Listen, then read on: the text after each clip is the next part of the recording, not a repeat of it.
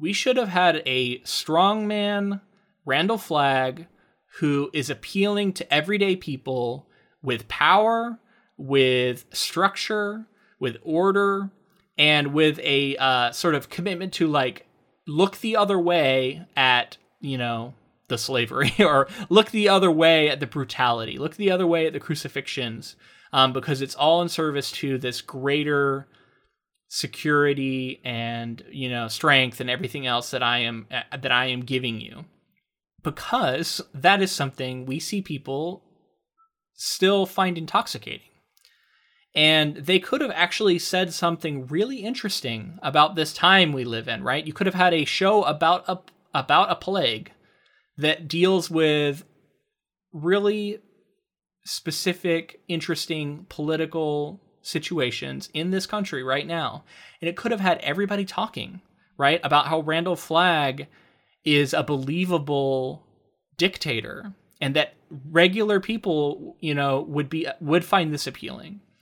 The idea that is sitting there in their laps, waiting to be made, and a time in which it would have been perfect. And it would have been something that I think people would have found really interesting. And, maybe there would have been a backlash from some of the worst people on the internet, but, that can be good, right? It's people talking about your show.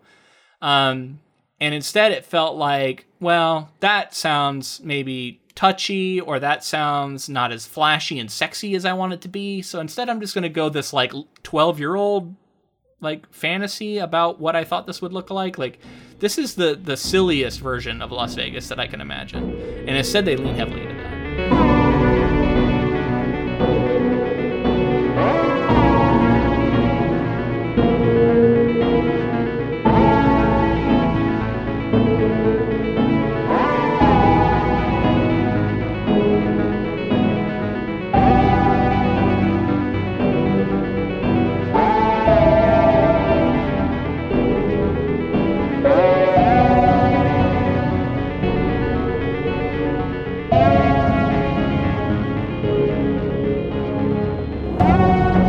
Welcome to episode 171 of the Ink to Film podcast, where we read the book and then see the movie.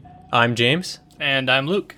And this week we discuss Josh Boone's 2020 series, The Stand. Things took a turn in the second half of the show. You alluded to a couple of things that you'd seen online, but things were different in the second half, and I don't know if it was for the better. Yeah, that's putting it mildly. It's not to say it was all bad. There is some good stuff which we will touch on. I think we've established in this podcast that we are going to try and come at things optimistically. We're going to give people the benefit of the doubt whenever possible. And maybe sometimes, honestly, we're going to give benefit of the doubt to people that we shouldn't. But we tend to err on that side, right? Like, we want to assume people have good intentions and that they're not trying to be, offensive or whatever it is. And we might be seen as naive because of that. And I'm okay with that. I'm willing to accept that. Because Absolutely. Like, optimism is, I think, especially in art, is to be applauded, I would say. Like, you want to like everything. There's no reason to go in pessimistic about anything. Right. And I'm going to continue to do that because I think it makes for a more enjoyable experience for me. I think that I set myself up to enjoy things more than if I go into it looking like with the knives already out, looking to, to dissect something in sort of a vicious way. So I think it's a healthy mindset, but this show, especially in these last few episodes, it really challenged that for me. And I felt like today I have to say that Josh Boone and everybody who signed off on this version of Trash Can Man in particular that opens episode 6 should be ashamed of themselves, because it is incredibly offensive. He is doing this bizarre caricature, Ezra Miller, who should also be ashamed of himself. And sure, people can divert blame and say that somebody else was actually the one who was responsible for these decisions, but I assume that everybody who is high enough in this show played a role in this, and at least okayed it, because it came out, right? And it's disgusting, honestly. It's like, I can't imagine what I would feel like if I had somebody in my life who suffered from something like that, or maybe even suffered from isn't even the right term, but like who lived with a disability. And to see that turned into this bizarre caricature, this like semi-naked man who is like squealing and squawking like an animal. He's got his arm cocked to the side. He's got his jaw protruding, and it's just gross. And it really made it difficult to even engage with the show after I saw it, because it upset me so much. And I think you would probably back me up in saying I don't typically like to be this sort of forceful in my condemnation, because I try and give people the benefit of the doubt. But I just felt like I had to in this situation. Yeah, it was rough. I mean, it was uncomfortable again. And like you said, people who were in charge okayed this. And honestly, like something that I was thinking about is like Stephen King got on board to write part of the end of this season. Sure. Like, so like clearly this was somewhat in line with the characters he was writing or something. And he felt okay enough to be involved in it. Well, we don't know what his level of control is. Again, maybe I'm giving him too much a benefit of the doubt, but typically the writer isn't going to be in the final edit room to decide whether or not something's going to go out in a certain way. That's just not control they give you. Even someone like Stephen King, I can't imagine. And realistically, like he wrote it before and got on board before the performance was done. But I don't know. This is like a big sticking point, but there are a couple other things that went on throughout the second half of this. Sure. Where it just felt like complete misfires to me. Like there were moments where I was like, why are we concentrating on certain characters and certain things that really, I felt like there was a decision made to focus on things that weren't focused on in the book for the sake of focusing on them, because there was like sort of less known about them for the book readers and things like that.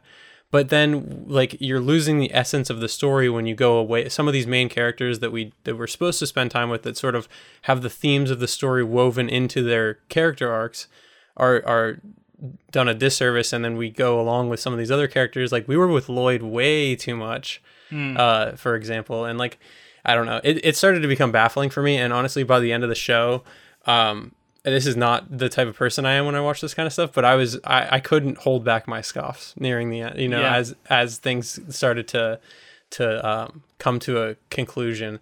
And the thing that's the most upsetting to me about this show is that there was a lot of promise in it, and there are moments of great TV that I think, I don't know, if they were able to mine those diamonds and make a show full of that, there's something good here.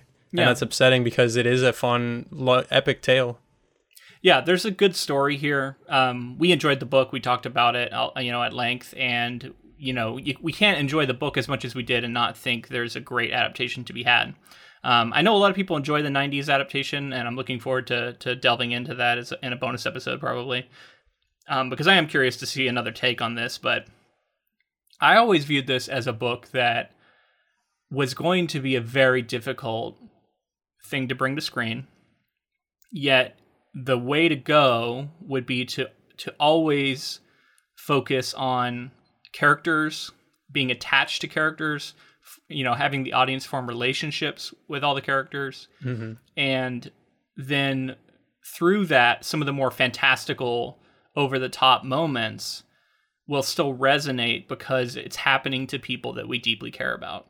Whenever they had a chance to compress and condense, they did it to the characters. They were like, yeah, we'll just get rid of that whole part that's very important to their development. We'll get rid of this whole backstory. Trash Can Man won't have any backstory. He'll just appear on screen out of fucking nowhere. We'll have no explanation for what this man is. He seems like he's not even a person. Well, most of these characters and events that go on, imagine not reading the book most and coming to this show. Most people who watch an adaptation will not have read the book. Yeah. Like, that is just always the case. So if you have not read this book and you have no other understanding of it, you are not provided with any explanation for what this guy is or how he got to be the way he is or anything. And like, I'm not trying to say that Stephen King's version of Trash Can Man is perfect in any way, but that version of the character felt a lot more like he had certain sort of triggers and certain paranoias and certain sort of schizophrenic things that he would go through. And it was all deeply tied to his past and his backstory, right? And he even goes through an arc of being terrified of Randall Flagg and then being brought in, and then like eventually he sort of falls back on his old ways, and then he tries to atone by bringing the bomb. All of that is streamlined, compressed, or completely omitted, and we're just left with what appears to be a creature instead of a person. And that's it, again, it's a particularly glaring example of what was going on everywhere else in the show too.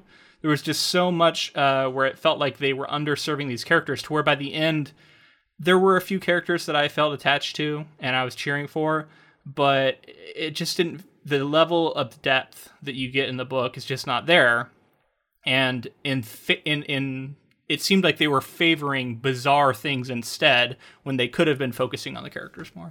Yeah, agreed. I've seen some stuff online at this point, having finished the show. I was like, I want to see how people feel about it. And I've seen a lot of people saying that a lot of the characters were miscast. And I want to push back against that a little bit, because I feel like for the most part, the cast wasn't the problem. It was the characters and the material that they were given to like work with. Because for the most part, I felt like you can even, like, I know people complain about James Marsden and Stu Redman, and I'm like, he does a serviceable job as like an everyman. Like, he wasn't as like engaging as books do, but like I thought most of the performances were pretty spot on. And honestly, to that point, most of the production value that's in this show is like the editing is there, the cinematography is there. I think the show looks great, and maybe with a better vision for the overall show, this is a home run. Yeah, it looks great. The production value is there. There's care all over the show. There's people who care about what they're doing, what they're making. To talk about your cast point. At least of the main characters, I definitely disagree with that. I think everybody was solid to good. Nobody really stands out as great, except for perhaps Harold, although he still struggles at times with how the character was written and some of the disservices they do to him. But I think the guy who played Harold, he did a great job. I agree. I thought he was a standout for sure. Yeah. I guess my one point where I would agree is Nick, who is not really much of a character in these final episodes because he does die very early. But yeah, I mean, we talked about it a lot in our last TV episode, on episodes 1 through 5. We both are not a big fan of that. And yeah, I would agree that is a miscast moment, because while I'm not saying the actor's bad, he just doesn't bring what was necessary, in my opinion, for Nick to really work as a character. And then he was written incredibly poorly. Right. And we talked about in our first show episode how much more important it could have been to have someone who was actually deaf and mute to play a character like this. Sure. But for me, Nick, in terms of the writing of the show, is one of the biggest slaps in the face to the book readers and the people who understood, because that's what I'm talking about when I'm talking about people who are fundamental to the story and what like the overall themes are. This show, like, you almost can't really pull I mean, I guess I shouldn't say that, because some of the themes are literally told to you, but the things that are supposed to be more subtle, the things that you're supposed to be able to pull out of the characters and things going on, Nick was one of those moments where I was like, wow, like when Nick died, I was like, I felt nothing. Like I was like, this isn't. I was Nick. numb. Yeah. And I felt that way about a lot of what happened. And people might say, well, you already read the book, so you knew it was coming. But like, that is not the case in so many other adaptations we've watched. And the job of an adaptation is to make you feel for people, and to use music, to use whatever you can to make sure the emotion is there. And so often it felt like it was lacking. Yeah, you could argue the other side of that. The fact that we knew that it was coming, they could play on that and really like play up the drama and play up the heartache and build up the character to where it is devastating again. That does remind me though, there was a moment where he's looking at a piece of art that I believe he made. It's like, looks like it's him in a boat right before he goes out and opens up the piano. And I do remember that being affecting because I felt like I felt a sadness for the character because I knew it was coming. Because of the book, though. Right. Mostly. But maybe that was what you were saying, like them kind of playing a little bit with like, well, the people who have read the book are going to know what's about to happen. So, which isn't really fair to show watchers, though. Like, well, it was still a touching moment. So I watched this whole show with my wife, who has not read the book and has not seen the show. She knew nothing about it, like the older version of the show. So I did get that perspective throughout. We would talk about it a lot, and I remember her pointing out how it was really sad how he was looking at that. So like it did still, like that part still worked for her, I think. Yeah. Well, I'm glad to hear that it still came through for you know, even if you didn't know. Yeah, we're so close to it. Sometimes it can be hard to really say, but yeah. I do have things that I really liked in these final episodes, so I do want to get into them specifically. So I think we should move into summaries if you're ready. The 6th episode is called The Vigil. The Trash Can Man arrives in New Vegas, where Flag orders him to use his weapon sensing abilities to find a nuclear bomb, which Flag plans to use against the Boulder Group. Tom leaves Vegas to return home. One of Lloyd's men kills Judge Ferris, angering Flag, who wanted to force her to reveal the last spy. He does figure it out, but too late. In Boulder, Mother Abigail has ventured into the woods to commune with God and atone for her sin of pride and to try and figure out God's plan. She is confronted by Flag, who taunts and attacks her. Harold and Nadine rig Mother Abigail's house with explosives, planning to set it off during a committee meeting. Joe warns Larry of Nadine's duplicity just as he realizes that the batteries in his walkie-talkie have been removed and his motorcycle has been sabotaged. Franny breaks into Harold's house and finds his surveillance room and explosives. Harold finds her and tries to trap her, but she manages to escape. Joe hears Mother Abigail's voice and finds her in the woods, where she is rescued. Harold and Nadine activate the explosives just as Franny arrives to warn the committee. The blast kills Nick. Okay, yeah, episode 6. This is, one of the most egregious parts when it comes to Trash Can Man, but I feel like we've talked about him pretty well. I don't want to hammer that point home any more than it needs to be. So let's focus on some of the other stuff, I guess. This kind of vision quest, walking in the woods conversation that takes place with Mother Abigail and Randall Flagg is pretty interesting. He says, "I am Legion," sort of. I think it's right out of the Bible. This is a famous quote. And then she says, "Get behind me," and like stuff like that. "Get behind me, Satan." And I think he says like, "That's not my name." So like, it's this, they're kind of playing, like toying with the idea of like, is he not Satan? Which they continue to do throughout. Yeah. And they do it a lot more than I think even the book does. And I think they go as far as to basically out and out say that he's the Antichrist, that he is like something like she says something, in a later episode about how he's his father's son. Right. So who's the father? Is it Satan? Yeah. Yes. And a lot of the biblical stuff comes in heavily in the show, which I do think is another point where they're sort of hammering home what is meant to be sort of interpreted. Like there are clear moments where it's like, is Abigail like can you say for a fact that like the hand of God is actually the hand of God, or is it some other force in the universe that is the Christianity God? Or is it to be interpreted? But I think this show is leaning heavily on like, check out all this biblical stuff. Yeah, it's the Christianity. Christian God. Yeah, mm-hmm. Yeah. I will also say Tom Cullen and that performance, by comparison to Trash Can Man, is looking great. Yeah, it's looking much more nuanced and careful and considered.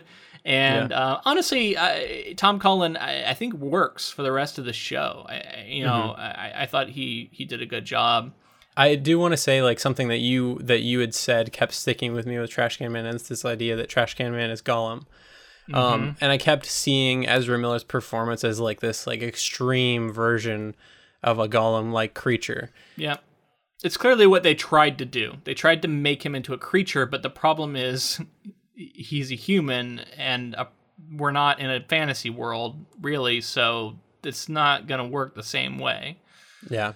But I just kept having that idea in my mind, seeing him the entire time, and not that it made it better. That was just sort of, I could understand in a way that they wanted a creature when I think with the text, like knowing what the baggage of what had already been written, that's not a situation where you go creature.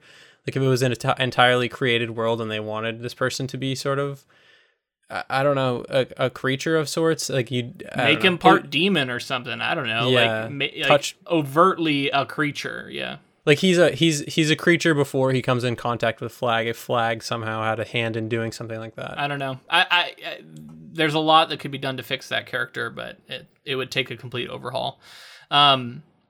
If anything, you needed to smooth out some of the rougher edges from the adaptation, and they went the other direction. It seems like to me.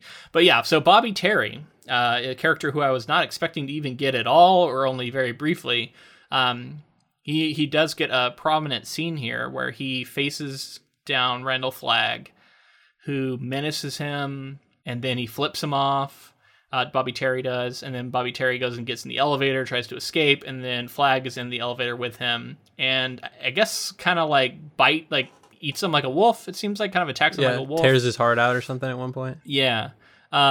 This is probably the most prominent bit of violence that we see Randall Flagg perform, right?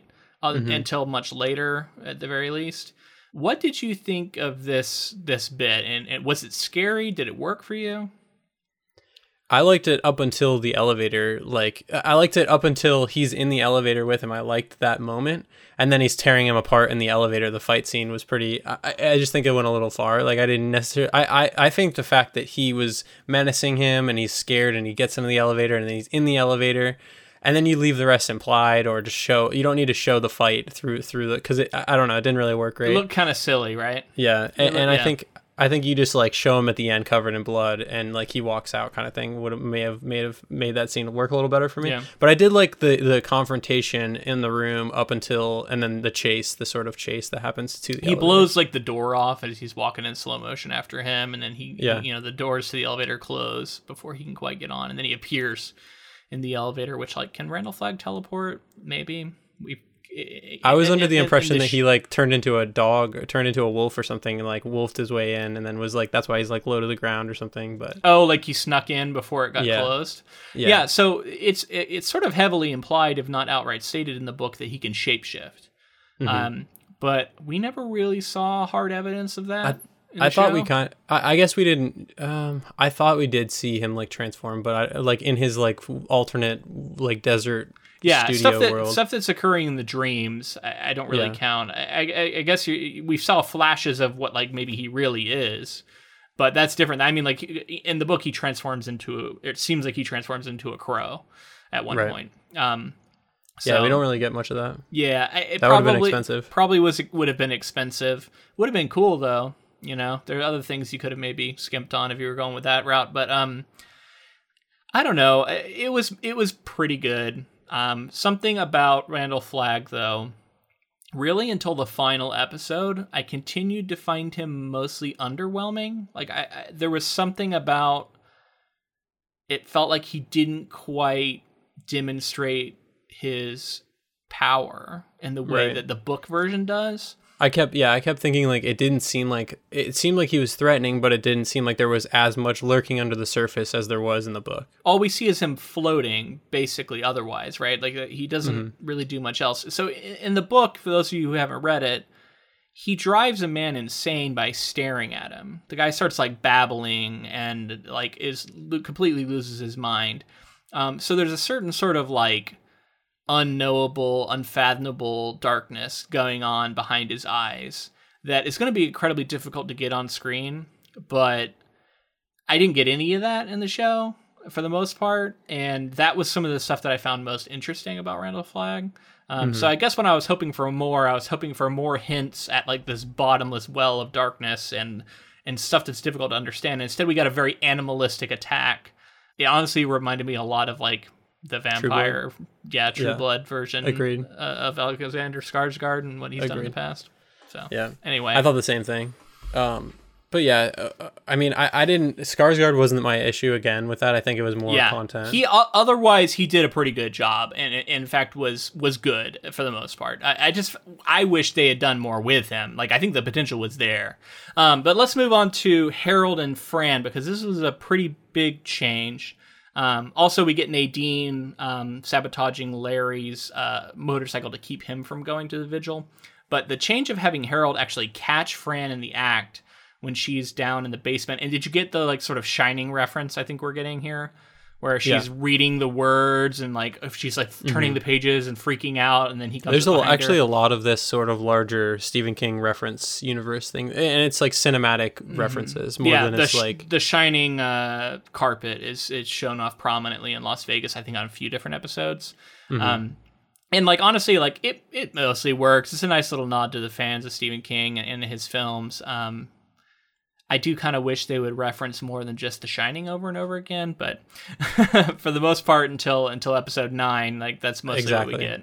That's what I was gonna say. Like at the end, they do drop like the mother load. They start dropping all the references. Stephen King wrote the episode, so he found ways to get it in there. So Harold, as I was saying, he comes up behind Fran, and they have this face-to-face, this argument, and she kind of seems like she's going to convince him at one point that this isn't who he is. And they even embrace, and then he locks her in, and he even says like, "This is for your own good" or something like so. So what did you think of the change to have both Nadine and Harold decide not to kill two people that they care about? Because in the book that doesn't happen. In the book is mostly all about those people.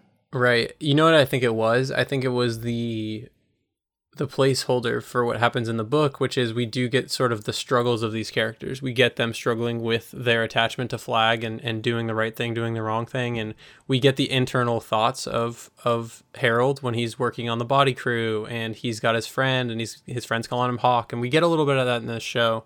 But we get the sense that he is truly conflicted in the book before the end where it's clear that he was conflicted when, his end.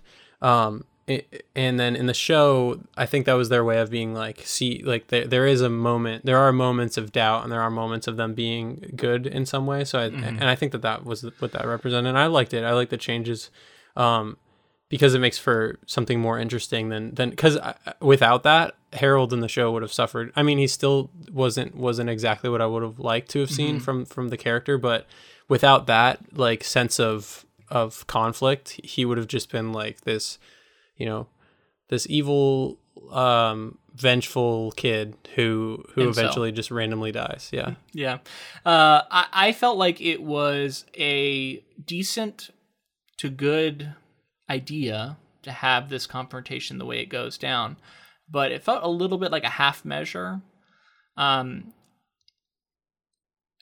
Harold targeting Fran and her baby, is so much more personal and true to life for people like this, I think.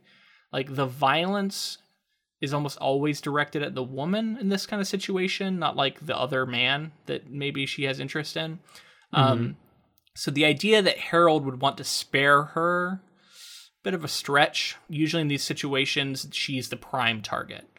And so, if you're going to have this situation play the way it does, I would have liked to see more of a physical, desperate confrontation in the basement that maybe even left Harold having to leave after Franny got the upper hand in a way, and then maybe he's able to escape, but he's been injured in some way or something like that. Like, it would have given Franny a moment to like, stand up to him and have agency and fight back. But the idea that he would just go, "Oh, it's okay for you not to get killed. I'm going to kill the rest of them. It's fine." It felt that felt a little bit like it went against the character that I knew, at least from the book, and also what they had shown on the screen so far. I can see that. Yeah. I mean, she, there is a change that I liked with Franny that we'll get to in a later episode. Yeah, and so then the bomb blows up, and yes. Nick, I did like putting it in the piano. It was a nice like the placement of the bomb had a purpose that it doesn't really have in the book. Like, it's just kind of in our random cupboard or something, closet or something like that in the book. Doesn't really matter. Whereas here it was like a specific location we had been to and reference to Mother Abigail and all this stuff. So I like that change. It looked pretty good. Yeah, I still hold to the fact that like for myself, I just felt really I was so in shock with like what they didn't do with Nick that I was just like pretty. Maybe I should rewatch the scene or something, because I was just like, well, no, and even if the scene is decent, the problem comes before that, right? Like the problem comes with the creation of a character that you care about and how they failed to truly make us care about Nick in the way that Stephen King does in the book. Because by the time we get to that point in the book, we love Nick. And exactly. I think I'm just a biased Nick fan, and I'm just like really upset about the fact that Nick was the character that gets screwed over in the show. Yep. But moving on to episode 7, The Walk. Following the explosion, Harold and Nadine leave Boulder on their motorcycles. Harold loses control on a curve and is badly injured. Nadine leaves him there to die, telling him it's for the best. Over the next few days, as he is dying, Harold writes his final thoughts in his journal before shooting himself in the mouth. Nadine meets Flag in the desert, where she finally gives herself to him sexually, and Flag reveals his true demonic form. From her hospital bed, Mother Abigail reveals God's will to Stu, Larry, Ray, and Glenn. They are to travel to New Vegas by foot, and that one will fall on the way there. She then dies peacefully. After saying their goodbyes, the four journey westward. They encounter Harold's remains, and Larry reads his journal before covering his body. While climbing out of a washed-out area, Stu falls and breaks his leg. Larry, Ray, and Glenn recognize Mother Abigail's prediction and go on without him. A short time later, Kojak the dog returns to stay with Stu. The other three eventually enter New Vegas, where they are arrested and taken to Flag's hotel. They are greeted by Nadine, who sees herself as beautiful and glamorous, but in truth is emaciated and ghostly pale. She is also very pregnant. So I thought episode 7 was an improvement over what happened in 6. I thought this were some of the more memorable scenes. I thought the four traversing the United States together was very reminiscent of the cinematic Lord of the Rings. Which is funny because King was referencing the Lord of the Rings books, but here it felt like they were strongly referencing the movies, right? With the way those camera shots were, and them walking around the ridges and stuff. Yeah, absolutely. There's these like Colorado mountainous ranges where it's clearly like sweeping drone shots nowadays, which were helicopter shots in the films. But yeah, awesome stuff. That stuff looked great, and I liked the sort of montage they had of them traveling. A lot of that stuff is good, but let's jump back to Harold and Nadine. Yeah. And so Harold's in your summary, it says he loses control, but I think it's important to point out that a significant change is that Nadine causes the crash. In the show. Now it's implied that like she kind of knew it was going to happen in the book. I think Flag had told her something to the effect of it, but she didn't cause it. Yeah, there's like oil. Here she like speeds up and then she slows down and she ends up getting him to crash basically on purpose. And it makes her seem a lot more villainous in this moment, where at this point in the narrative in the book, it felt like she was sort of like sleepwalking towards Flag. Like she didn't know that she actually wanted to follow through with it, but it was like, well, if I'm hot committed now, there's nothing else I can do. Right. And here it felt a lot more like she was making active choices that were pretty dark. And then that leads to, so the sequence of him flipping over the railing I actually thought looked great. I was like, that was a good stunt. There clearly was a real person who took a tumble in some fashion. And I thought it looked good. But I thought there was a bizarre choice that undermines this entire episode, and is to have Harold impaled by a tree branch. And you might say, Luke, why do you care about this? This doesn't matter. But I contend that it does matter, because it is extremely important in the book that Harold breaks his leg viciously, and his broken leg is a death sentence. That he's left to die, it gets infected, it is really gnarly, and he ends up having to shoot himself because of the leg. And the leg alone. That's the only major injury that we hear about. We maybe hear about a couple other superficial ones, but that's the one. Having him impaled, like gruesomely, through the chest makes it very clear that this guy is not surviving no matter what. No matter if like an ambulance drove up, he'd probably be in trouble. Maybe, I don't know. Well, and he survives for days, it seems like. Yeah, also. And it's fine. You can have a lot of the same effect, but what you lose is the focus on the leg, which is very important for when Stu falls later. Because in the book, I pointed out that King is manipulating you into thinking that this is a death sentence for Stu.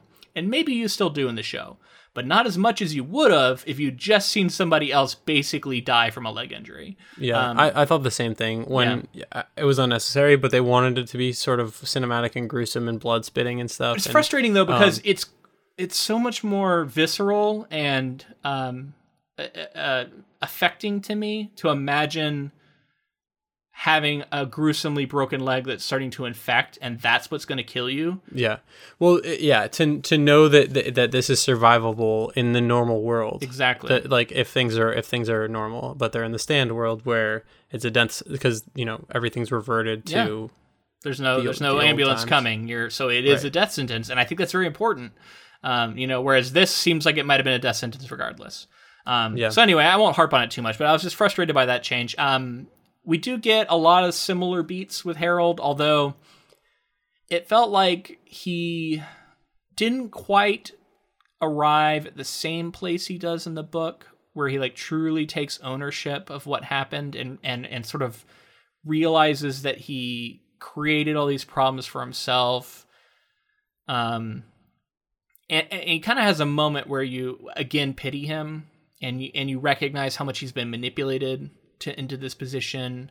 Maybe you still you do still blame him, but like, I don't know. It felt like they were going for a bit of that in the show, but it didn't quite get to the same spot. Was that your read of it too? I mean, I agree. He said the things that he was supposed to say, but did we really believe that it was like he really meant it in that moment? I guess so. Like he said, like he seems sort of like sneering and stuff still towards the end. Like he still seems full of grievance in a way. Like that's where I think the performance didn't quite land, and that's why I was hesitant to give him the glowing grades all across, because I wanted to see a Harold that is more. Who is aware of what he's done to himself and has a moment of like self-reflection as he's left there. And I think that we do get that in the book, and we kind of got it in the show, but it felt like he was still very much the Harold that we know and expect when he ends up killing himself. It just felt like he died and he was upset that he was dying and kind of regretted stuff. But agreed. Then we get Nadine and Flag in the desert. Having sex / in his hotel room. Always going to be a very difficult scene to put on screen, I think. We talked about how, to me, it's one of the most troubling, upsetting, triggering scenes in the book, but also one of the scariest. And this version, it comes kind of close, I guess. It's tough to say what I would have definitely done differently. The idea to have her sort of like imagine that she's in Las Vegas while actually being in the desert, and it all becomes part of this sort of illusion that he's cast on her. I guess it was fairly clever, but I was confused about like where she was, where he was, and can he teleport? Again, the question comes up. Yeah. I guess he can teleport, because he teleports from the side of the road to being in the back of Campion's car the very first episode. So I guess he can, but I don't know why he doesn't do it more. I'm never clear on whether he's actually doing that or it's like a projection. Yeah, I'm never like fully clear, but yeah, agreed. It seems like he definitely can at least like project himself across distances. I don't know if he can impregnate people across distances. Because that's the thing. Like he actually comes to her in the desert. It's very important in the book, whereas it felt like he was actually in Las Vegas to me, but I don't know. Maybe I'm wrong. Yeah, some sort of demon magic is going on. Yeah. I thought I didn't expect them to show a demon Flag. What did you think of his sort of demon form? I will give it a B- as far as like scary looking demon Flag. It was fair. Yeah, I would say it was pretty fair. It could have been more. It looks like a sort of a CG creature that somebody created. Yeah, I'm not a demon maker. I'm not somebody who's good at these sort of things. So like I'm sure whoever made it did a good job and was held back by certain restrictions. But yeah, he just kind of looked like a modeled dark. He looked like an thing. You know what he looked like to me? Like a burnt, unwrapped mummy. Yeah, definitely burnt. Yeah, I like that. No, anyway, that's Flag, I guess. But so Nadine is like convinced she's all like made up and looking fine and like beautiful. And so this is a big change from the book, where she is essentially driven mad and reduced to being almost catatonic, and immediately I think recognizes how big of a mistake she's made. Whereas here she's like kind of on board with it and thinks she looks different than she does, which, by the way, and my wife pointed this out, Corpse Bride is what she looks like at the end. It's like it's just makeup. She doesn't actually look that bad. Like you were saying, emaciated and whatever. Like she just looks like she's got Corpse Bride makeup on, like she's doing a Halloween costume. It actually looked kind of bad to me. But sure, that's what they went with. I do want to, I guess, touch on Mother Abigail actually dying. I think the scene did what it was supposed to do. Nothing really stands out to me as super significant in terms of it being different from the book. Yeah, I mean, it's she dies right away instead of, I think, sometime later. She doesn't heal Fran here. Yeah, but I think which is a reference for later. I think that gets saved for later. Yeah. Yeah. So honestly, it might have been a good idea to do some sort of healing here just to set it up. It was important in the book, right? Because it is sort of them recognizing the true power that she has and going, well, she just healed someone in front of us, so we better just completely give in to her. Or not give in. Commit to our faith and be willing to follow her instructions, as they end up doing. But it was fine, and again, it led to one of the better sequences in the entire back half of the show. They're traveling, which was fun, and I wish it had gone along a little longer. It's not a very long section in the book either, but I kind of wish there was a little more there. That actually makes me think about thoughts that I had, and then I also saw people talking about it online. Like, if you flesh this out and allow us to spend more time, multiple seasons. I think it should have at least been two seasons. Agreed. Yeah, I think it easily could have been. Mm-hmm. I think the only thing that you possibly had restricting you was that you had this pretty star-studded cast that would be hard to get back for a season 2. But if you do it well, everybody will be excited to come back and it'll work out. But more time with these characters, more time to sort of live in the trauma. And especially, we talked about it, but the first half of this story in King's book and in the show is the most exciting part to me. I think it's the most, that's the premise being set up. It's so important. Right. Yeah, I think it's the most interesting thing for people to get on board with. Well, and talk about character groundwork being laid. Like, that's by far the most important. Like, that's when you truly bond with all the main characters. Yeah, and to go back to the book, people talk about Stephen King and his endings, and honestly, like, The Stand is the ending was the thing that I probably liked the least about The Stand, as the journey and the characters and everything that was set up before I liked more.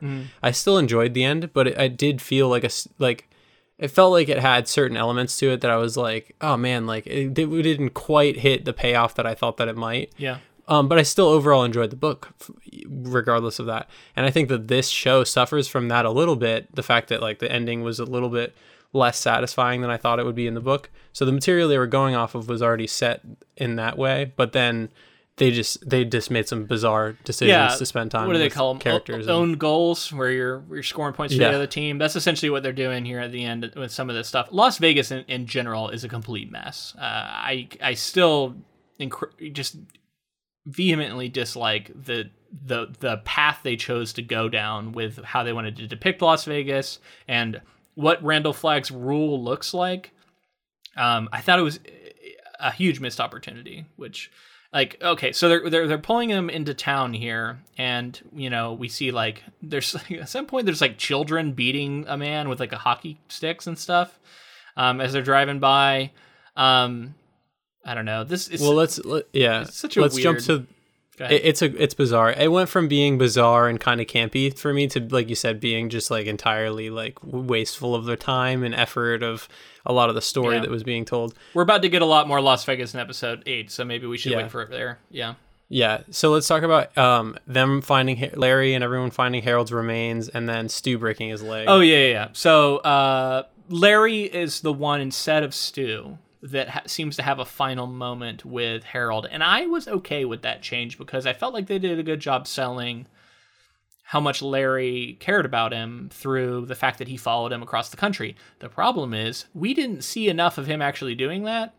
You know what I mean? Like, we saw it like here and there. A couple scenes. But, like, imagine if we had actually spent a bunch of episodes where we didn't know who Harold was, maybe, and we just saw Larry following his words or something like that.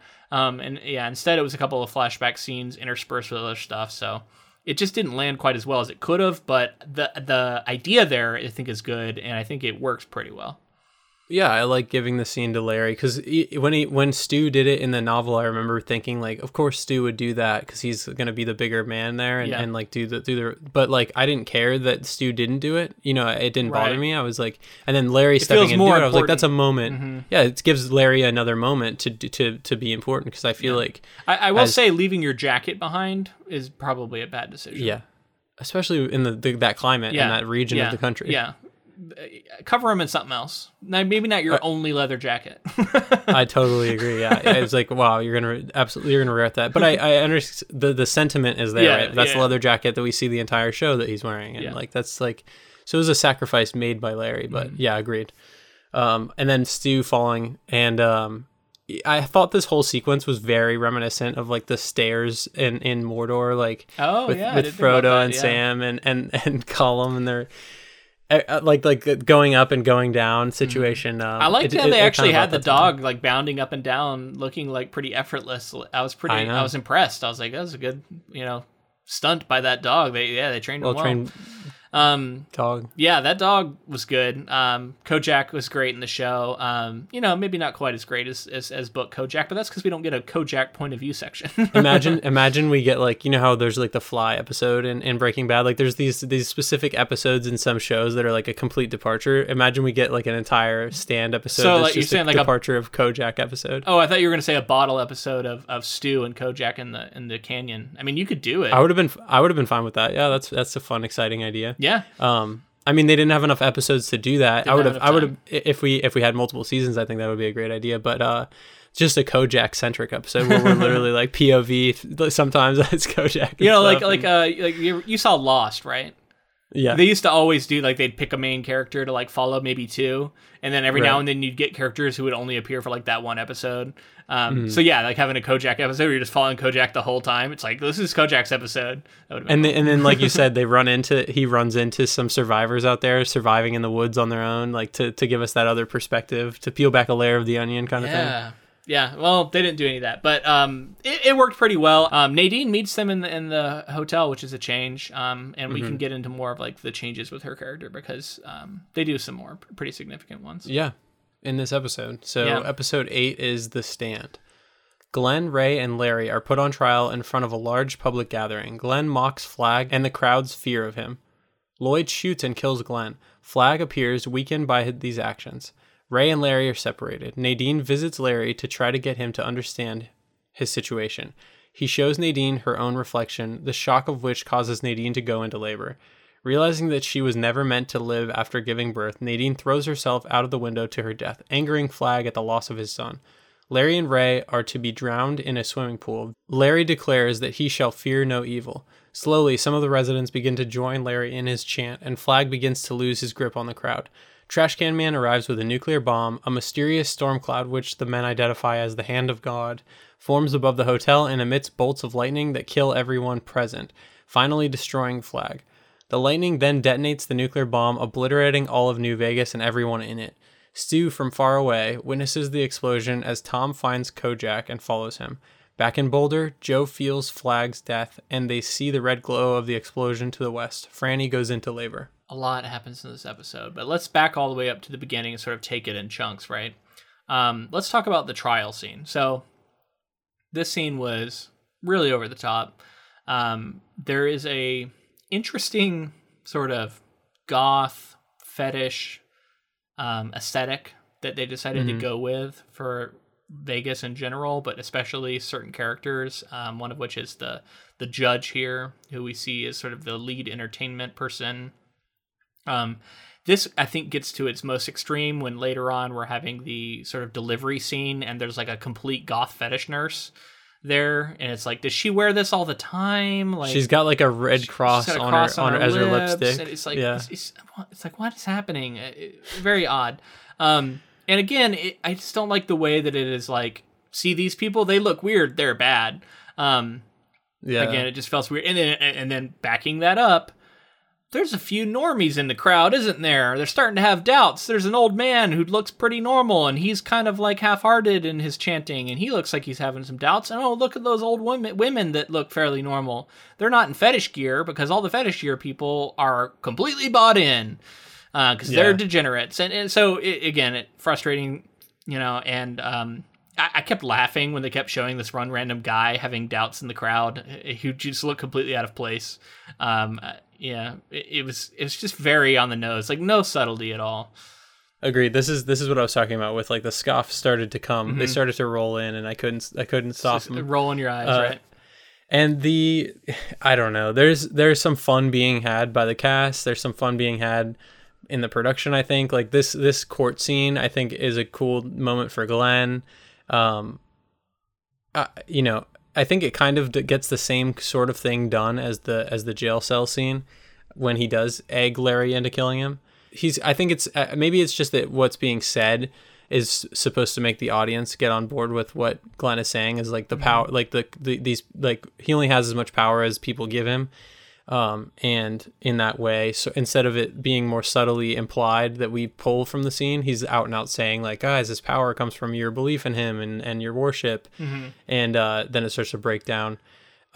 Which is smart on Glenn's part. He's identified that reality, and so it feels like he is trying to make a public display of questioning Flag, because he either intuits or understands that is where he's drawing his power from, perhaps, and he wants to take that away. I think that all works. There's a couple other interesting changes here. Lloyd, who we've already talked about in the previous episode, he's a very different character in this version. But I felt like the changes they made to the character work best here, when we see his sort of doubt and his fear and his reluctance to kill Glenn. That all works pretty well, and I buy it from the version of the character that we're seeing here. The thing that I was a little frustrated with, though, was Glenn doesn't get to say that shit to Randall Flagg's face, which I loved in the book. It felt like a really cool moment for Glenn to like stare down the Antichrist, if that's what he is, and say, you know what, you're not very impressive, fuck you. And in doing that, it kind of feels like it robs him of the power in the moment. Like, he has to have Lloyd shoot him. Right, in the book, he says, Lloyd, shoot this guy. Like, he can't, it's like, does he not have the power to do it in that moment because he never had someone question him to his face like that? It does. It's really interesting to me, like how sometimes he can shoot plasma balls through people's faces, and then other times he's like, kill that guy for me. Yeah, which I assume is the lack of belief, right? Like, it sort of depowers him. He does like sort of stop levitating at the end of the scene. But I missed the like face to face that Glenn got in the book, which otherwise that's fine. I did think the whole show trial thing maybe went on a little bit long, was a little bit of too much of a farce. It plays into this whole mentality they had with Vegas all the time, where like everything was over the top. It was a complete, so one of the things that also really frustrated me about it, everybody gets shocked when Lloyd shoots a man in front of them. These are people who've been watching literal blood sport to the death frequently in their like fuck den right in the middle, and there's corpses being hauled out on chains and shit, and like they're gonna be shocked some guy gets shot?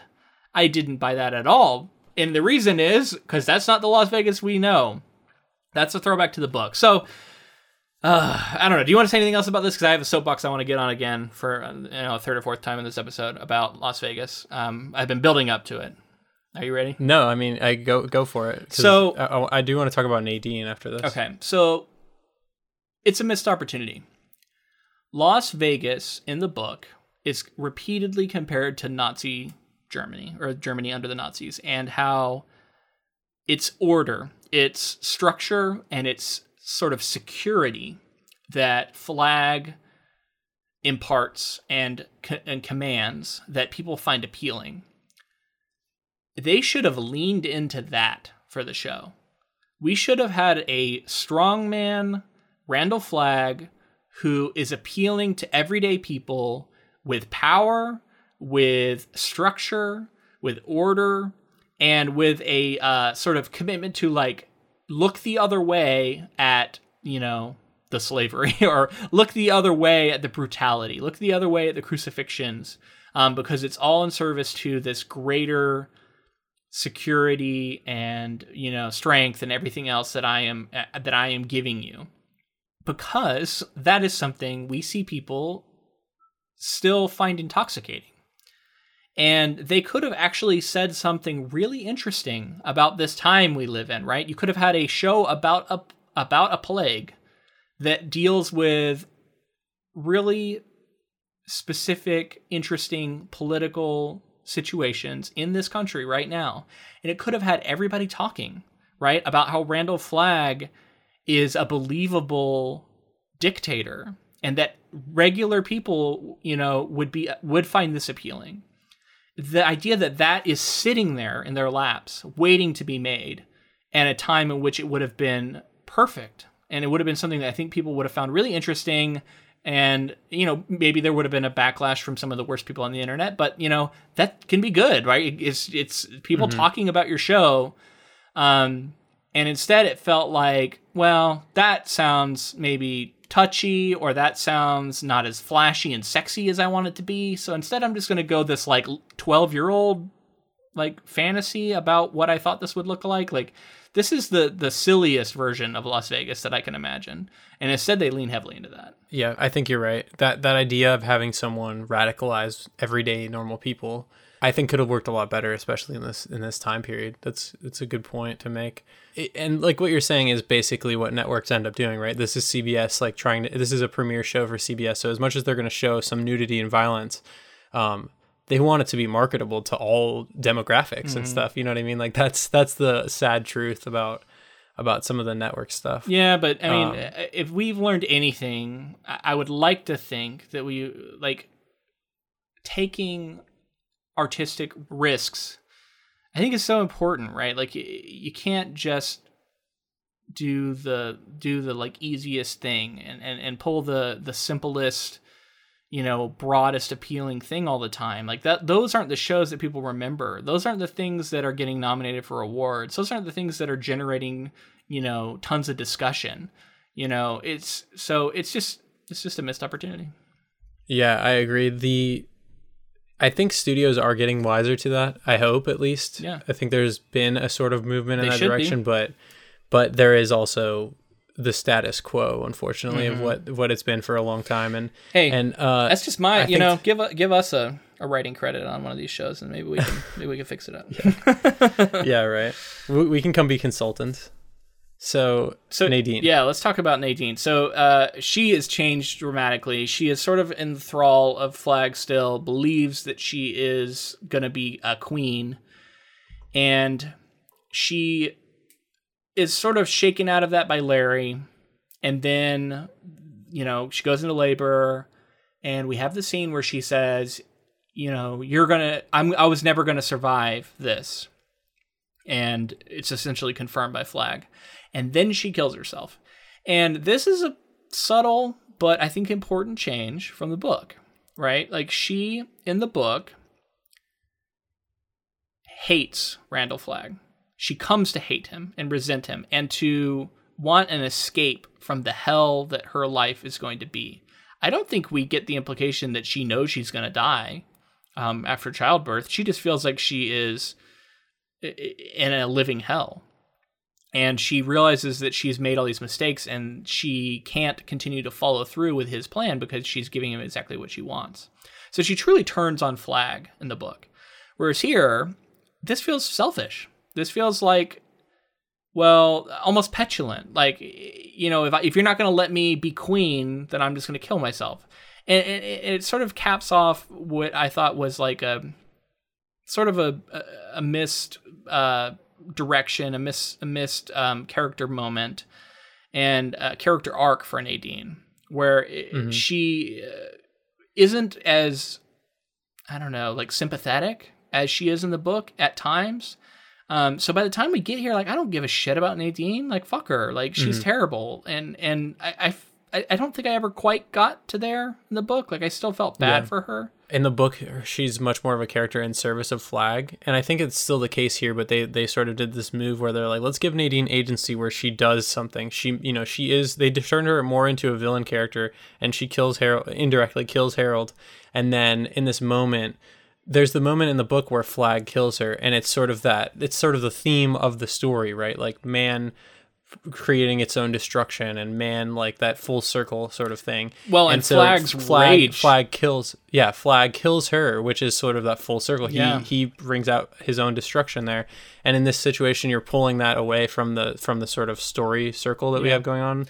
Well, because like it says something about evil and like how it is like inherently going to lose control or something, right? Like, there's something being said there that is all lost when you change it. So I just felt like, again, themes within the book that sort of make sense for the overall story are being changed, maybe for the sake of changing them. And again, I think making Nadine a more complex character, maybe not even more complex, but more giving her the decision to kill herself is kind of giving a character agency more than having her killed by Flag. Yeah, but she completely manipulates Flag into doing it, though. So it is still, you know what I mean? Like, I don't think she doesn't have agency in the book version. Yeah, you're right. That's true. I mean, I'm not saying that someone didn't think that, but I would disagree with them if they claimed that, because I think both versions show some agency. It's just it's her relationship to Flag and why she's doing it that I think is different there. But we're going to move into the final scene here, the bomb scene, the Hand of God scene.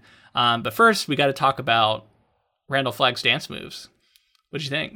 Yeah. I mean, it got into the point of campiness to where I was just like fine with whatever happened, and I was like, just like show me how this is gonna end, because the second half of the show became tougher for me to watch. Like I was never like, oh, I want to shut this off. There were moments where I was like, all right, you're doing it, you're hitting the bullet points, let's go through the story. And like, I mean, moments of character like that, it's weird and it's like off the wall, but I'll take it over bland bullet point hitting, I guess. I'll take some dance moves every now and again, from unexpected dance moves. I was fine with it. Yeah. That wasn't the thing that bothered me in the scenes. It felt like a remnant of this, where they were trying to have like a version of Flag that like loves this fetish aesthetic and, this sort of like over the top, just zaniness. But it didn't always quite square with the version that we were seeing all the time. So when all of a sudden he burst into dance, it felt very out of the blue. It was a funny moment. I laughed.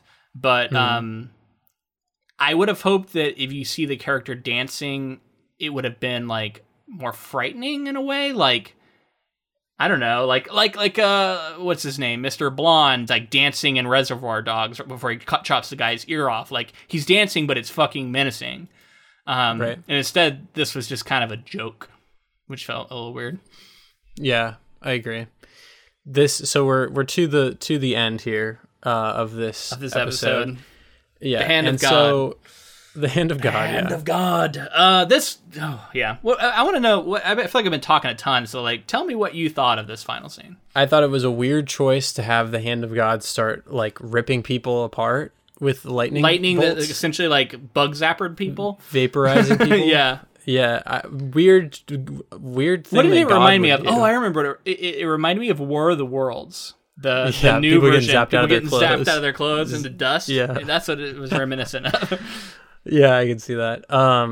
It just was weird because, and like I get that they wanted it to be a bigger, longer action scene, like sort of epic moment, but I think the more epic moment would just be like, this starts happening, the bomb starts going off, everyone runs frightened, and then it goes off, and then we just like stay in shock for a little while. And I think like with the bomb going off in this version that we get, there's so much build up, so much crazy shit's going on. People are getting vaporized. There's like the sign like knocks Lloyd's head off in like a funny like sort of like seesaw moment. It like goes backwards. Kind of like a Final Destination or something, right? Yeah. And for so like I would have. Something that bothered me was like the bomb went off and then we immediately start cutting to Stu. We start cutting to Franny and everybody seeing it. It's like, let the bomb go off and just like let us look at the devastation and let us think about it for a little bit as the audience. Sit with what just happened, yeah. Right. And like I think we got a lot more buildup and a lot more people getting just like Final Destination deaths all over the place, like dying in crazy ways. Yeah. So before it all goes down, we do see Larry and Ray handcuffed together in the pool as it's starting to fill, and then we see Lloyd refuse to execute them, I believe is what he says no to. He stands up to Flag, and that enrages Flag. So that is kind of similar to a moment that happens in the book, although it's not Lloyd who does it. I thought that worked pretty well. I also liked how Larry and Ray are... Now, I saw this elsewhere, so I won't take full credit for it, but they are essentially kneeling together with their hands handcuffed together in like a prayerful motion, and to where when they die, they're literally on their knees sort of praying together. Underwater, which is kind of insulating them from what's going on. It doesn't save them, but I don't know, maybe it's not quite as terrible. It's tough to say. One of the things I noticed, though, is that this ball of energy, which is like basically right out of the book, but its origin is different. It comes down out of the cloud, whereas in the book, it comes out of Flag. He shoots it into this guy's face. So in this version in the show, it would have been shooting it into Lloyd, because he's the one who stands up to him. If it was this, a similar situation, shoots it into Lloyd, gruesomely would have burned and destroyed his head, and then it rises up and starts to menace and maybe even kill some of the people who are having doubts about Flag. And it seems like Flag's power, and again, is a moment of like, holy fuck, Flag is super powerful. What is this guy capable of? And then the hand of God basically comes down and slaps it. It's kind of my reading of it. It comes down and it's like deflection. It's going to slap that ball that you've summoned, Flag, and put it back down onto the bomb. And so it deflects his own sort of evil power into the bomb, which goes off and is his final end. So it sounds like a minor thing, but like it's a little different than just God coming down and obliterating him, which is what happens here. Well, it's also God coming down and obliterating other people, like just like zapping everybody all over the place. But yeah, I like what you said, because he again is that moment of his Flag created his own destruction again in a way, like whether. God's hand did force it in that way, but it's still his energy. His energy turns back on him, right? Yeah. It's less of a like vengeful, like lightning bolt shooting God, and more of a God who is willing to use this energy against the creator of it. He's like he's tipping the scales. Yeah, he's not really influencing that much, other than creating a giant cloud hand and slightly pushing an energy ball into a nuclear bomb. I've said it a bunch, but missed opportunity to not have it look like a dog paw. Yeah. So that's a reference to our last episode, if you listen to that.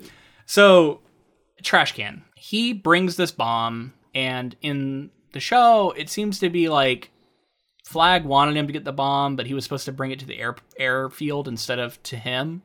And so it was just like a mistake that Trash Can makes at the end. In the book, he kills some people, he sabotages some stuff in retribution over feeling like he's being bullied. Then he goes and he gets this bomb as an offering, as an attempt to ingratiate himself and show that he is a believer, and as a gift for Flag. Flag doesn't know it's coming, and then it arrives, and that's when he's like, oh, you fool, you brought this here. But like, that's more interesting to me, even though like both are, maybe not the greatest setups for a final thing, but like, this version, just, I don't know, it continued on the line of bad Trash Can Man decisions. And then, I don't know, man. I know we're in a show with lightning balls and God hands and stuff, but, like, I don't think you could just, like, zap a warhead with lightning and it's just going to explode like that. Like, I don't know, but then again, I kind of do, and I don't think that that's how it works. I genuinely don't know. I assumed that if you heated it up, it could blow up. I don't know. I don't know how these things work. I'm not a nuclear physicist. Yeah. I won't say with confidence, but I'm pretty sure that it wouldn't work that way. Let's just say that. Gotcha. Well, busted Stephen King. Yeah, got you, man. Lightning won't set off a nuke. Call me, I'm Adam Savage. Busted myths. Anyway, again, kind of thing I'm only going to quibble with because the show is not better. If it was better, I'm sure I wouldn't care. Yeah. Speaking of which, let's go into the last episode, which I didn't care that much for. Interesting. I thought this was one of the better ones we covered here at the end. Yeah. Okay. So I'll give you my reasons why. But okay. Episode 9 is The Circle Closes. Wait. Before you read this summary, this is just for everybody who maybe doesn't know, this is the episode that Stephen King wrote, and he has said in interviews that this is an ending that has been like rattling around in his head for like 40 years. And this is something that he's finally decided he was going to put out there. And so a lot of Stand fans were very excited and are very excited for this episode. Okay, go ahead. Which you kind of just set me up for the stuff that I'm going to say in a little bit. Yeah. But, so episode 9, The Circle Closes. Franny gives birth to a girl whom she names Abigail after Mother Abigail. The baby catches Captain Trips but recovers, and more babies are born who are also immune to the disease. Stu, Tom, and Kojak eventually return to Boulder.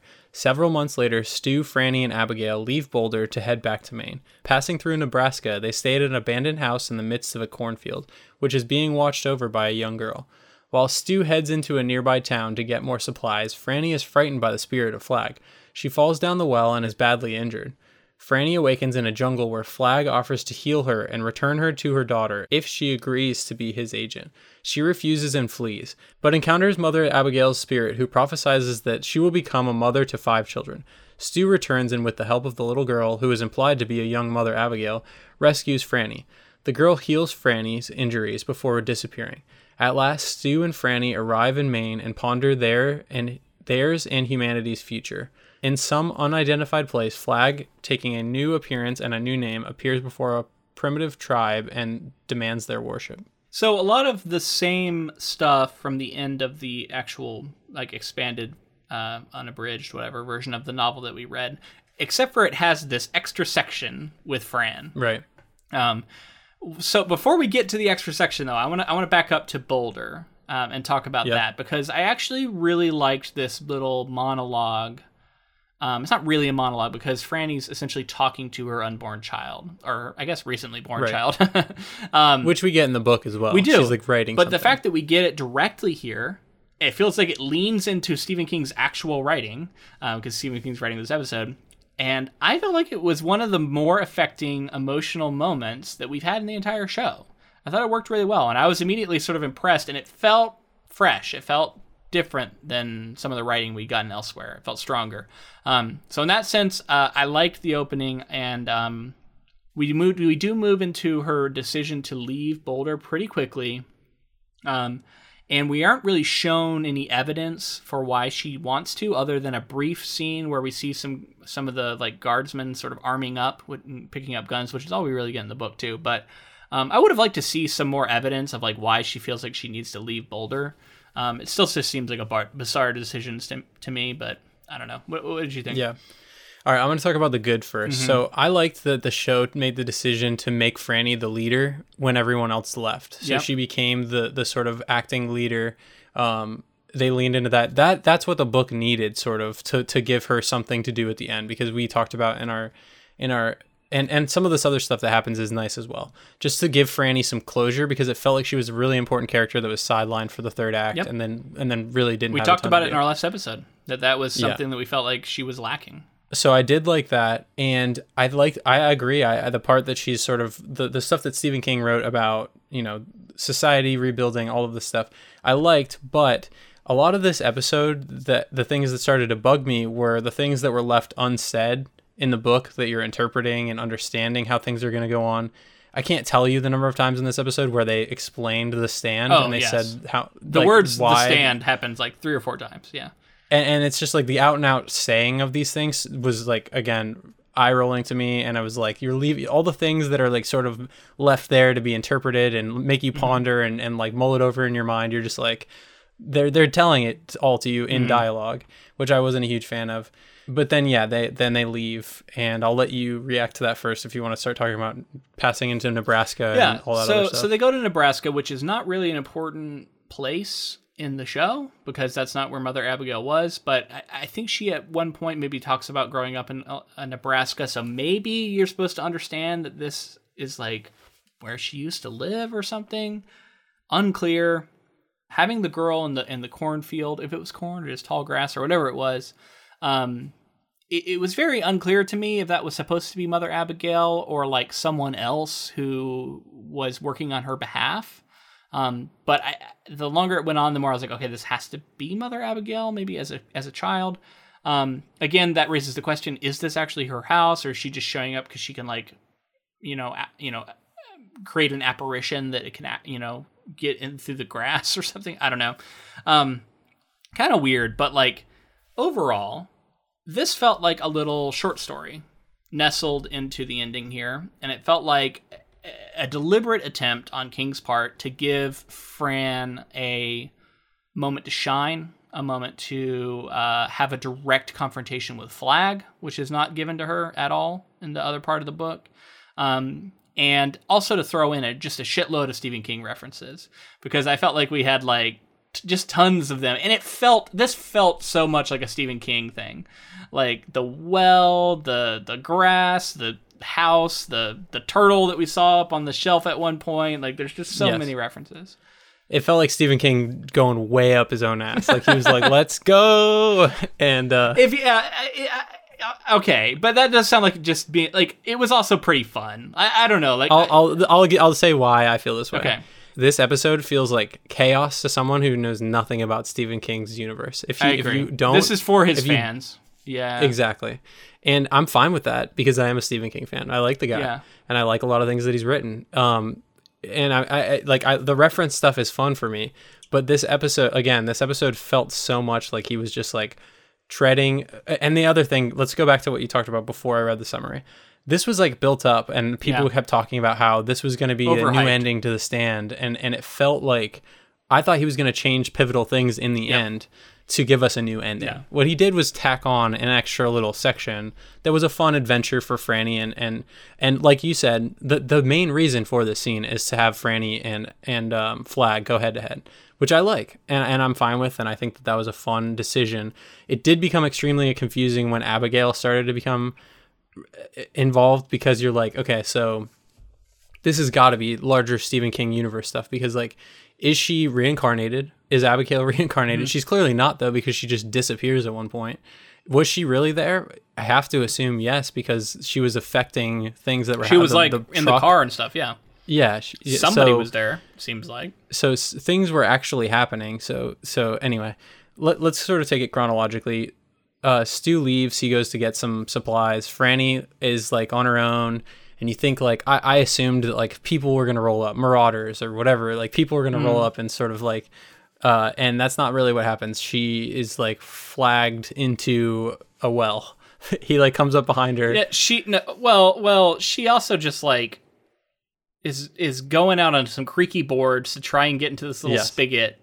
And very questionable scene, but very like old school horror. Like I found it kind of endearing in a weird way, where it was very reminiscent of like just people making really dumb decisions in old horror movies. Because like you knew she was going to fall into that well, like there was no doubt. And then I actually thought it was kind of fun how she like there was a cool camera shot where she reaches into the spigot to try and like clear it, and you see up from underneath it. I thought that was cool. And then she gets bit by a rat. I'm sure they did that practically, by the way. I guarantee they did that practically. Some sort of like probe lens or something like that to like get into the pipe and shoot that. I assume. Yeah, it looked cool. And then she gets bit by a rat, and it literally made me jump. So it was a nice little jump scare. And, it felt jump scares are inherently cheap, but again, there was sort of a campy like throwback feel to this whole scene. And I was feeling it. So is this Corn? Is this like a Children of the Corn thing? Was like this associated in some way? Like... He also has 1922. I think he has a story called like In the Tall Grass or something. I feel like tall fields and tall grass is a big thing in a lot of King's work. I haven't necessarily read all those stories myself, but I'm aware of them. We do see some cornfields and stuff in Mother Abigail's visions, and we hear about it in the book a lot. Like that's talked about a lot with Abigail. Should we talk about the fact that she's called Mother A in this? Yeah, did that bother you at all? A little bit. It just, I don't know. Yeah. It felt kind of like weird. I don't know. Are they trying to like new school it? Like I like, are they trying to like add some, I don't know, make it different in some way? It just felt like a weird choice to me. I didn't really get it. Yeah. Why? Mother A. They're always screaming for Mother A. Yeah, I don't know. It was a weird choice. Yeah. It didn't really roll off the tongue. So I'll agree with you there. But so then we get Flag, and he's like in this tropical place, but he's also doing his like projection dream thing, and it's again weird where it's like, where is he actually? And I thought we were in like a dream world, but then we see this sort of tribe, and then I'm like, oh, okay, this is from the book. So I think it was again sort of they're playing with that, like, I don't know, locational thing. I guess Fran would be the one who was projecting at that point to another place, or she got pulled over there to talk with him. I thought this was actually some of Skarsgård's better stuff with Flag. I did like this. I thought that he was having a lot of fun. You know what this felt like too? This felt like the character being written by the man who invented him. Because it felt more like Flag than I think Flag felt like Flag in any other episode. Does that make sense? that sentence? Saying, yeah. He felt more flaggy here. And again, it felt like Skarsgård was having fun, and then like trying to kiss her, and then she bites his lip. You know, I thought that was an interesting little inversion. The one thing that I did like, the you know, to pull back the biblical stuff, she's being tempted, right? He's like, be my vessel, or be my whatever agent, whatever this summary called it, and you know, everything will work out fine for you. And that's like the temptation that like the Antichrist or Satan like is associated with. So like I like this scene for the fact that they come face to face and there's that moment, but it just does feel like it was like an attacked on addition. Like it can't not feel like that to me. And that's fair. So yeah, Mother Abigail shows up in the form of this little girl. And she saves the day, and then she heals Fran when Stu finally gets her out of the well. She's got these gruesome injuries, but then she heals her, and that was very reminiscent to me of the original scene that was omitted from the adaptation. Yeah.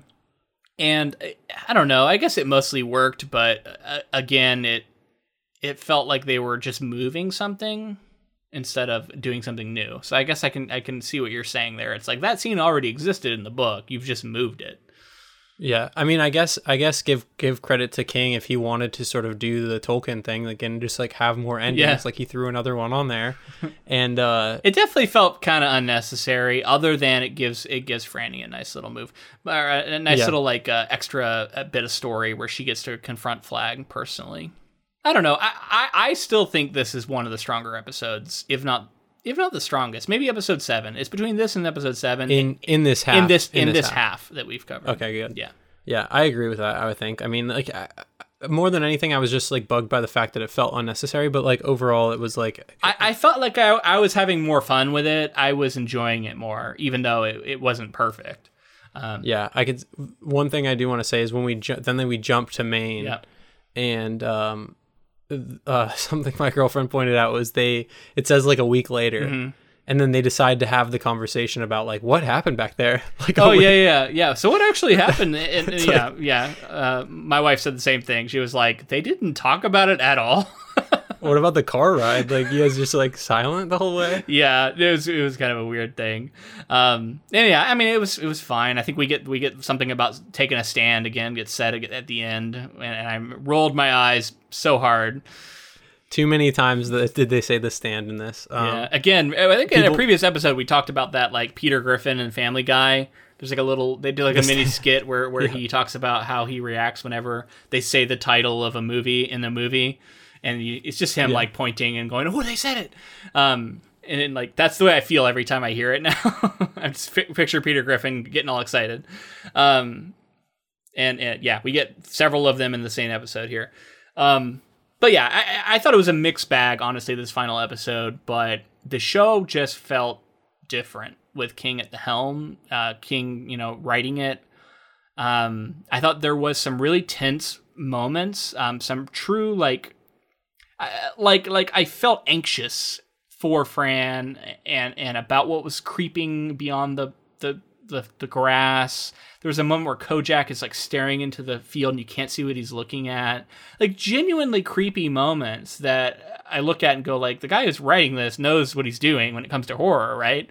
And I never quite felt that, you know, in some of these other episodes. Well, it had been a little bit since we'd felt that, right? Like a lot of the terror had fallen from the show in episode 8 and 7 and some of these other ones. Like the only frustrating thing I can think of change with the Lincoln Tunnel that just felt like a poor shadow of the original scene. Yeah. One of the only scenes of tension that I can even remember, and it was like sort of, I don't want to call it cheap, I guess, but it was the moment where Kojak goes and fights this wolf. Yeah. When Stu, like that was the only other moment that I can remember feeling like tension and like, no, don't let the dog die. Yeah, I guess so. But I mean, it was still like it was a sad imitation of what we got in the book, which like you can't. I mean, you would have had to do full CGI animals to like try and get an actual sort of like choreographed fight between a dog and a wolf, much less like three wolves, which is I think what it is in the book, but. Yeah, I mean, I liked the little nod to that scene because it was such a cool one in the book. But not, and like there were moments throughout the show that were tense. That's not I don't mean that's the only one that was not this one in the entire show. I just mean like it had been a little while and it felt like the show had gone away from some of the stuff that we had come to expect in the book. Yeah, well, I mean, that's it, man. We're here at the end of the show.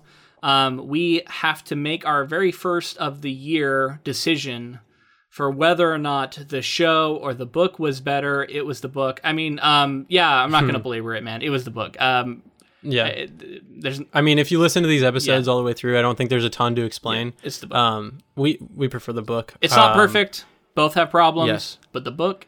Yeah, I've actually been able to. Last week, at the end of the episode, I like talked about The Stand, and I've been mulling it over a little more, and I still do really, really enjoy it. But I think thinking about the ending more has made me realize like what it just felt so. I don't know. It was bizarre, and I don't know if it's that I need to like reread some of it or like just keep mulling it over. But it was a bizarre end to a book, and yeah, I still enjoy it. I think it's still in my top. I think it's still in my top few Stephen King novels for sure, though. Just because, like I said, the characters, the journey, and the premise are so solid, so strong, and the journey is just like it's worth your time invested for those reasons. Yeah. I think at some point it would be fun to try and rank some Stephen King books, but I do want to announce our next project is going to be Scott Pilgrim versus the World. Our very next episode will be us covering the first. Or the entire run, I think it is. It's like 6 volumes of Scott Pilgrim comics, which is going to be a lot. But we're going to cover all 6 of them, and then we'll move on to the Edgar Wright film. That's who it is, right? Edgar Wright, yeah. Yeah, which is exciting, you know. And I remember having a lot of fun when I saw this. I think I saw it when it originally came out, and I don't think I've seen it since. So it's been a while. Yeah, I think there's a lot of misconceptions about this movie out there. And, you know, there are notable things that people have noticed that are true. But I think this movie gets a bad rap in some ways with, like, I feel like people think that it's, I don't know, somebody attempting to be nerdy or something like that. But I think it's pretty genuine. And I think when we watch it, it'll be fun to analyze Edgar Wright's, like, his dive on it. And I love him as a filmmaker. He's incredible. He's doing stuff that not a lot of people are. Cool. Yeah. So make sure to stick around for that, you know, as our season continues. Speaking of that, we also have a poll up on our Patreon right now if you would like to vote on it. We are weighing a few different options, women authors that we want to get to. I think there's 4 options up on there. Do you remember what they all are? I know we got Gone Girl. We got Hunger Games. We got Murder on the Orient Express. And Little Women. That was the other one. So those are the 4. And if you would like to vote on that poll, it's a patron-only poll. But that will be our project, whichever one wins. I think it's up for another week or so. Definitely check it quick because it will close soon. And then we will have decided what our next project after Scott Pilgrim will be. So, yeah, this was fun. This was good coverage. I wish the show was better. I still think that this would have benefited from being 2 seasons. Instead, we got 1. And, yeah, it is what it is. If you enjoyed this episode, if you enjoyed all of our coverage, one of the best ways you can let us know is to give us a rating and review on whatever app you use, especially if you're on iTunes, by the way, Apple Podcasts. Those are that's sort of the gold standard of reviews. And it's been a while since we've gotten new ones. So I would love to see a few more pop up on there. That would be really cool. We're at 75-ish, and I would love to get close to 100. That would be awesome. Yeah, and if you're looking for another way to support us, we do have a Patreon, patreon.com/ink2film. We have a lot of great tiers on there. We just got new merch recently that's like for select tiers, and we're really excited about that stuff. So check that out. Bonus episodes monthly, which the other version of The Stand will almost certainly be one soon, if not this month. I don't know. We haven't decided yet, but it'll come soon. Also, if you'd like to connect with us more on social media, we are at Ink2Film on Instagram, Facebook, and Twitter. We'd love to see you on there. Thank you to Ross Bugden for the use of our intro and outro music. All right, another Stephen King epic, gigantic project in the books. We are quickly, slowly, I don't know, depends on how you look at it, becoming Stephen King experts here, I think, right? What is it, like 5, 6, 7 down, something like that, and like 200 more to go. 55 more to go or some shit. Yeah, he's written a lot of books. But yeah, always fun. Looking forward to doing more Stephen King in the future, honestly. I'm sure we will get to more. But yeah, hopefully you guys stick with us for the rest of the season. We're just getting started. And until next time. Thanks for listening.